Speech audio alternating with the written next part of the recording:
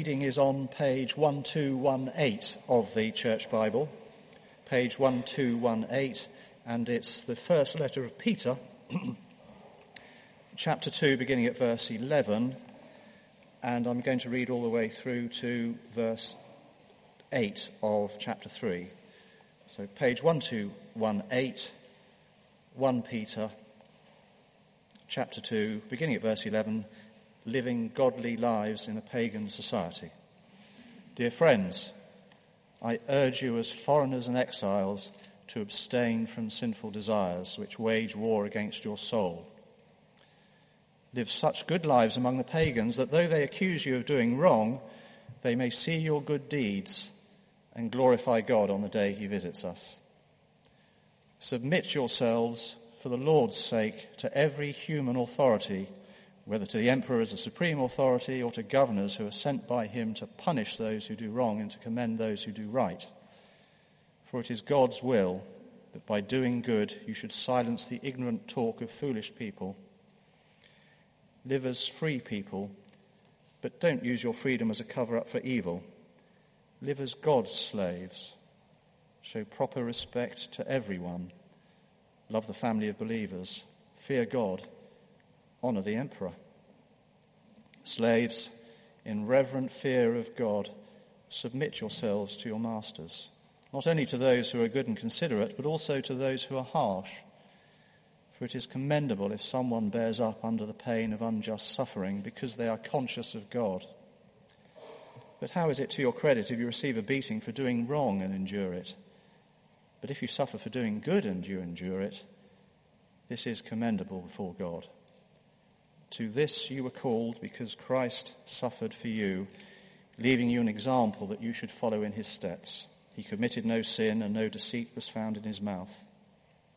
When they hurled their insults at him, he didn't retaliate. When he suffered, he made no threats.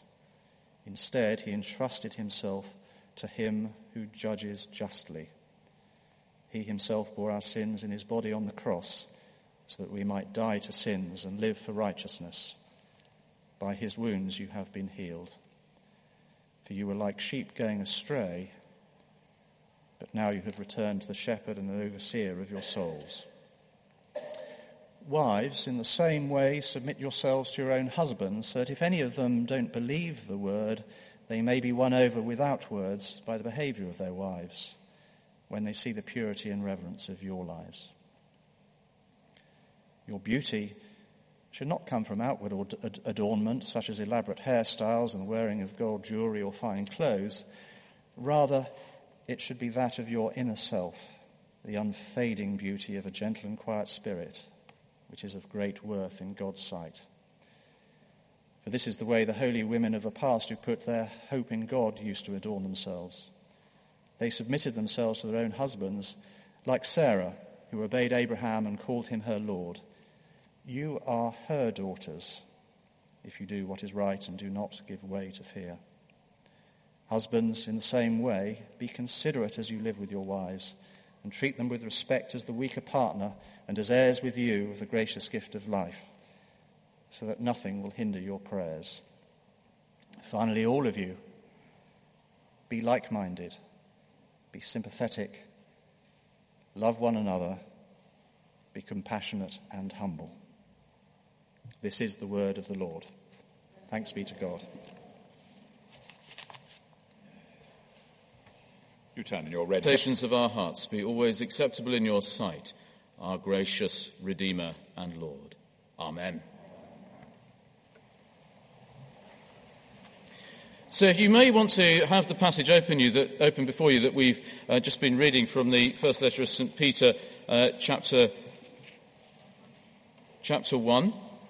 Chapter 2. Let's get it right. Chapter 2, verses 11 to chapter 3, verse 8. It's a passage which zooms in.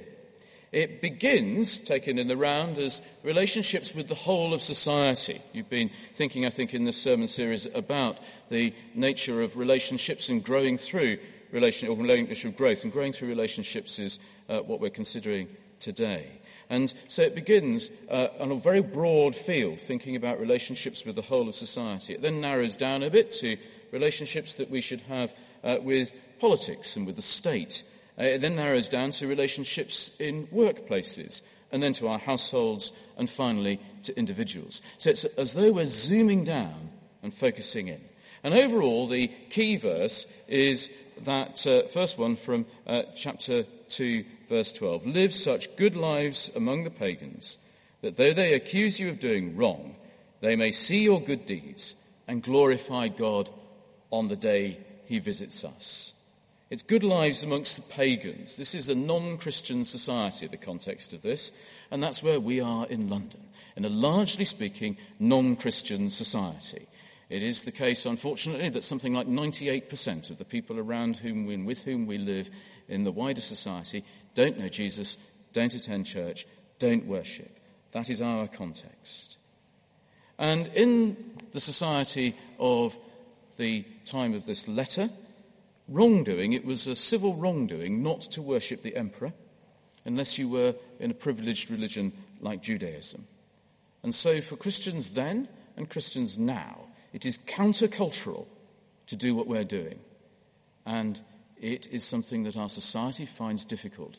This context is our context. And what the passage is saying in the round is that what makes us important, what enables us to grow to that point where we can be ourselves most fully, is that we are able to bring people to glorify God. And that the way we should do that, the way that we should live in good relationships, is to serve others through the way in which we relate with others, even when others relate to us badly. So time and again in this passage, we're going to find what we tend to do is say, get the relationship right, and then you can go off and do something. And what this passage is saying is the relationship is failed, broken, rubbish. In that context, both in the broad thing of society and actually, challengingly, right down into our households, we can actually do something that will enable us to grow to the point where we are able to bring Christ and that he can then heal the world. That's what this passage is doing, bringing Christ so that he can heal the world. So verse 11, dear friends, I urge you as foreigners and exiles. Foreigners and exiles, that's who we are. As I've just said, we are actually not at home in the society in which we think we're at home, or we shouldn't be, because society is profoundly not Christian.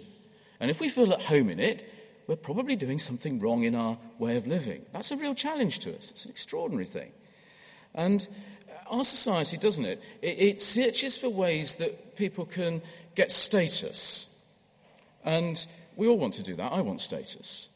I lunch with the Lord Mayor, brothers and sisters. I'm the Archdeacon of London. Aren't I grand? That's not the kind of status. That's not the kind of thing that will enable me to grow into good relationships. My place in society, who I am, is not to be defined by those things. Living as citizens, wrapped up, I'm to be a foreigner and an exile. It's a dead end to search for celebrity. It's a dead end to look for things other than the relationship with Christ, through which those failed relationships may be healed. So, having talked about relationships with society as a whole, we then move on in verses 13 to 17 to talk about relationships with politics and the state. And there's something quite troubling and challenging at the beginning of this. Submit yourselves, it's very harsh language, submit yourselves for the Lord's sake to every human authority, whether to the emperor as the supreme authority or. The underlying principle is that the Christian is free. Verse 16, live as free people, but don't use your freedom as a cover-up for evil. Live as God's slaves. Now, this evil is self-aggrandizement. In my relationship with politics and the state, very often what I want to do, even when I'm sort of campaigning for something which is terribly good, what I actually want to do is to make myself feel terribly important. I am the chairman of the board for schools. If I can get the London Dusters board schools to be brilliant, then won't the Archdeacon have done a brilliant job? There's this kind of awful way in which we are constantly called back into ourselves, into that selfishness, into putting myself at the centre. And what this passage does is to say, I must live as God's slave. It's really challenging language. I must not be seeking power for myself. And I mustn't be seeking power for myself even when I'm trying to do the right thing by helping society to be better as a whole. The author is clear that the aim in view for the Christian is, ultimately speaking, not actually the production of a really good and holy society. The challenge to us is that we should live radically unselfishly, not looking for earthly power, focus on glorifying God, to get my relationships right, and then human society is effectively healed by God's action. And so, the author says, verse 17, by showing proper respect to everyone, loving the family of believers and fearing God, and while honouring the emperor, others will look at us and go, yeah, that's a really good thing to do. I want a piece of that. I want to come and join that. And that is what will then change society. Not me actually going out and doing really good stuff to kind of campaign for society's change or even voting the right way or any of those other things. That's really challenging to our usual way of thinking about how we should behave. I found this a really extraordinary passage to work through in detail for that reason, because it challenges time and time again. It's going to do this now with the section of it about relationships at work, which is verses 18 to 25. Because this gets even more shocking, because it starts talking about slavery. Slaves, in reverent fear of God, submit yourselves to your masters. Well, some translations said servants and lords. Other translations say workers and masters. There's a whole different way you can do it. It's basically because the root word doulos can mean anything from slavery at one end right the way through to somebody who's paid a shed load of money for doing a job and has a line manager at the other. And so what this passage is doing is taking in every kind of working and then putting it in the framework of the slave. That's a bit challenging to those of us as COOs, and some of you in the congregation might be CEOs, said he looking at the rector. But whatever place we are in our workplace, we're called to put ourselves in this particular framework, so that and the message is that we are not to rebel regardless of the provocation. And once again, what's going on here is that there's a focus on God. And this is not about social conservatism or the establishment of a specific political or economic program. It's about placing the whole emphasis of life on glorifying God. And out of that then flows a focus on working practices or whether society is just in the way it treats people who work. And so, verse 20 says, "How is it to your credit if you receive a beating for doing wrong and endure it? But if you suffer for doing good and you endure it, this is commendable to God." And the passage then goes on, shifting from this relationship between a slave and a master, a worker and an overseer, suddenly to Christ's cross. Verse 23, "When they hurled insults at him, he did not retaliate. When he suffered, he made no threats."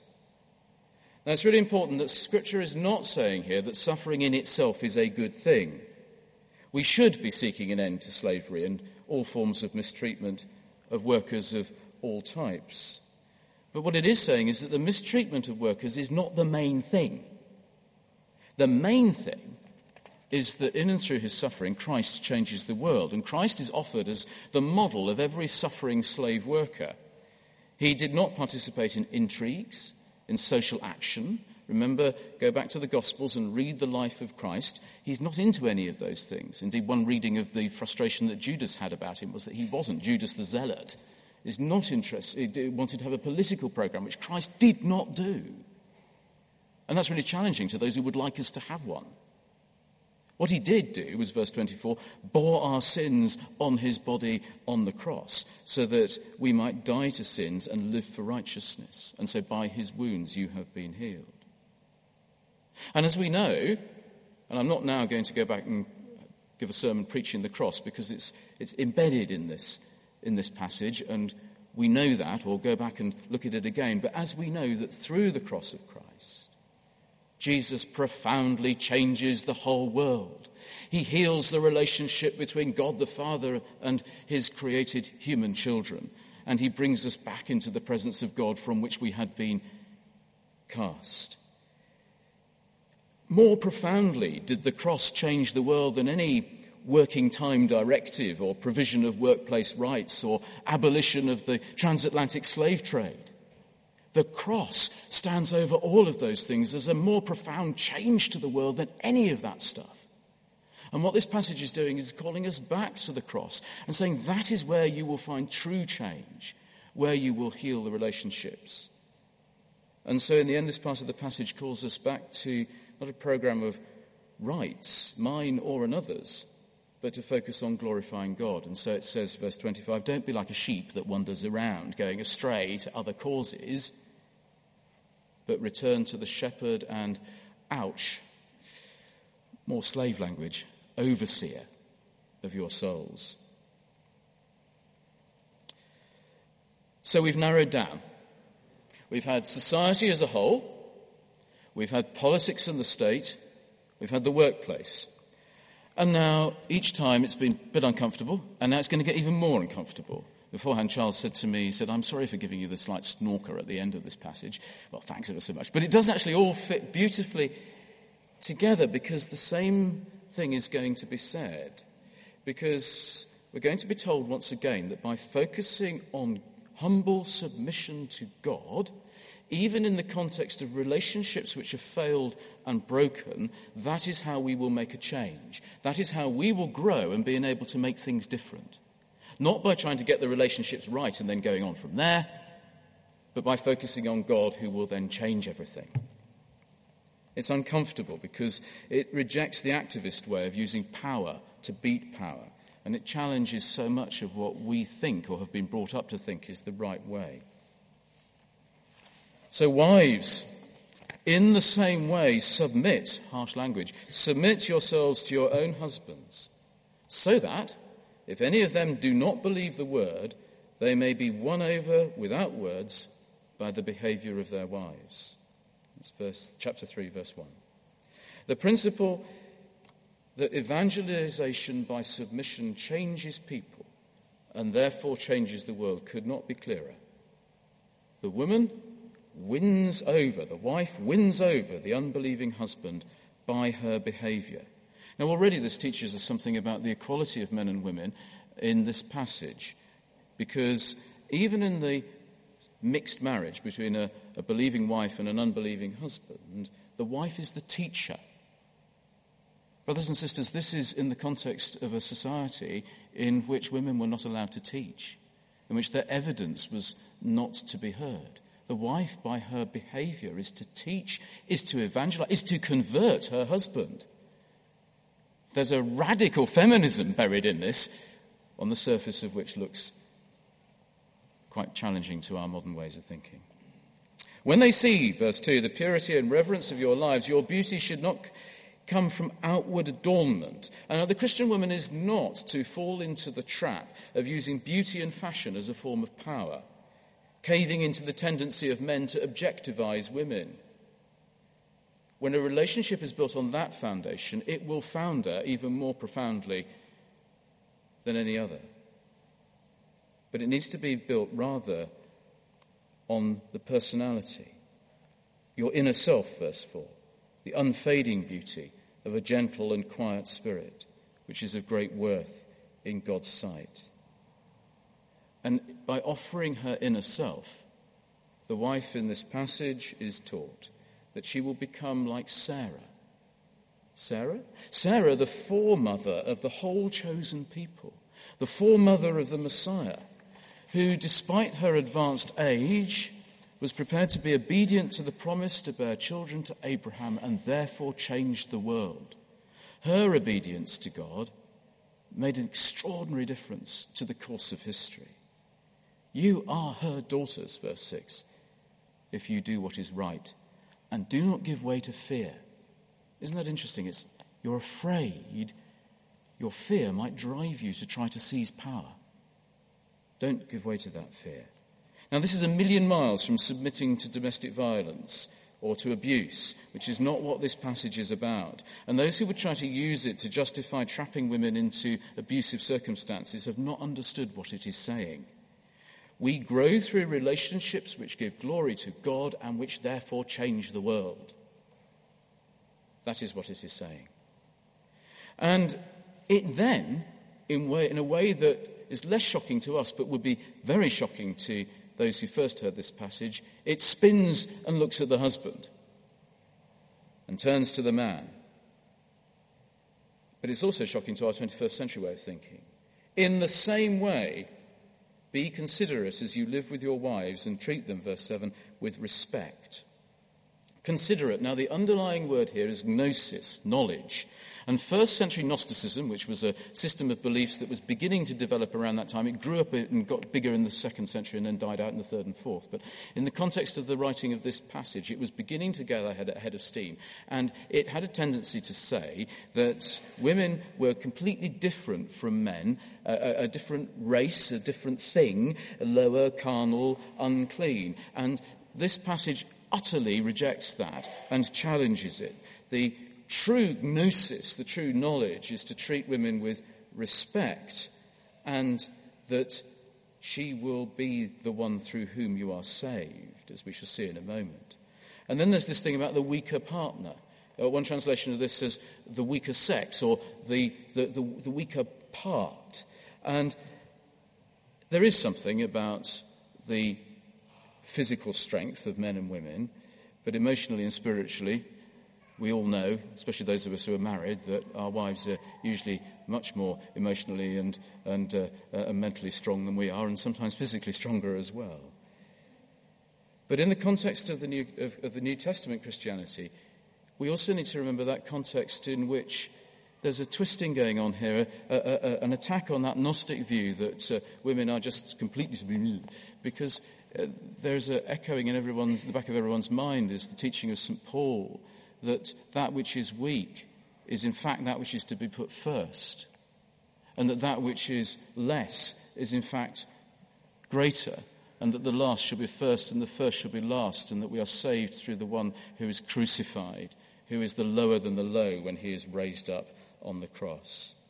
But above all, actually, there's an extraordinary thing that the men are told, the husbands are told, that don't get it wrong, chaps, because if you do, your prayers will be blocked. Remember the proud Pharisee in the temple in the parable that Jesus told in St. Luke's Gospel, where he thanked that I'm not like this contemptible sinner over here. And there's a striking phrase in that, I am so much better, Lord. And it said he prayed to himself. His prayer did not get through. He prayed to himself. Society, to politics, to the workplace, to the household, and now finally we come to verse 8, the last verse, to individuals. Be like-minded, be sympathetic, love one another, be compassionate and humble. Such a person who is like that has grown, and grown mightily through a series of well-ordered relationships which will bring the point to where she or he is enabled then to change the world. It's not that those relationships have been healed, but that the world has been healed, and therefore those relationships will be healed through this growth. You change all of society, not by seeking status, but by looking for status only in Jesus Christ. You change politics and the state, not by campaigning, but by living well within the state, such that good politics may flow out from God's work in it. You change the workplace, not by seeking my rights or even another person's rights, but by modelling Christ, whose suffering changed the world. You change your household with a radical equality between men and women in which both can do this. For even when the relationships are unequal, or the relationship is not well ordered on the surface, it is possible to live in such wise that we are able to change our households and make them places from which God's life can flow. And so we grow. Overall, we are being taught that by living in submission to God, we are enabled to forge and to grow ourselves into people who may be agents for the changing of the world, for the changing of our own relationships and of the relations which others have, such that society is healed. And so we have been told to go right back to the beginning again and draw it all together, quite simply, to live such good lives among the pagans that though they accuse you of doing wrong, they may see your good deeds and glorify God on the day that he visits us. Amen.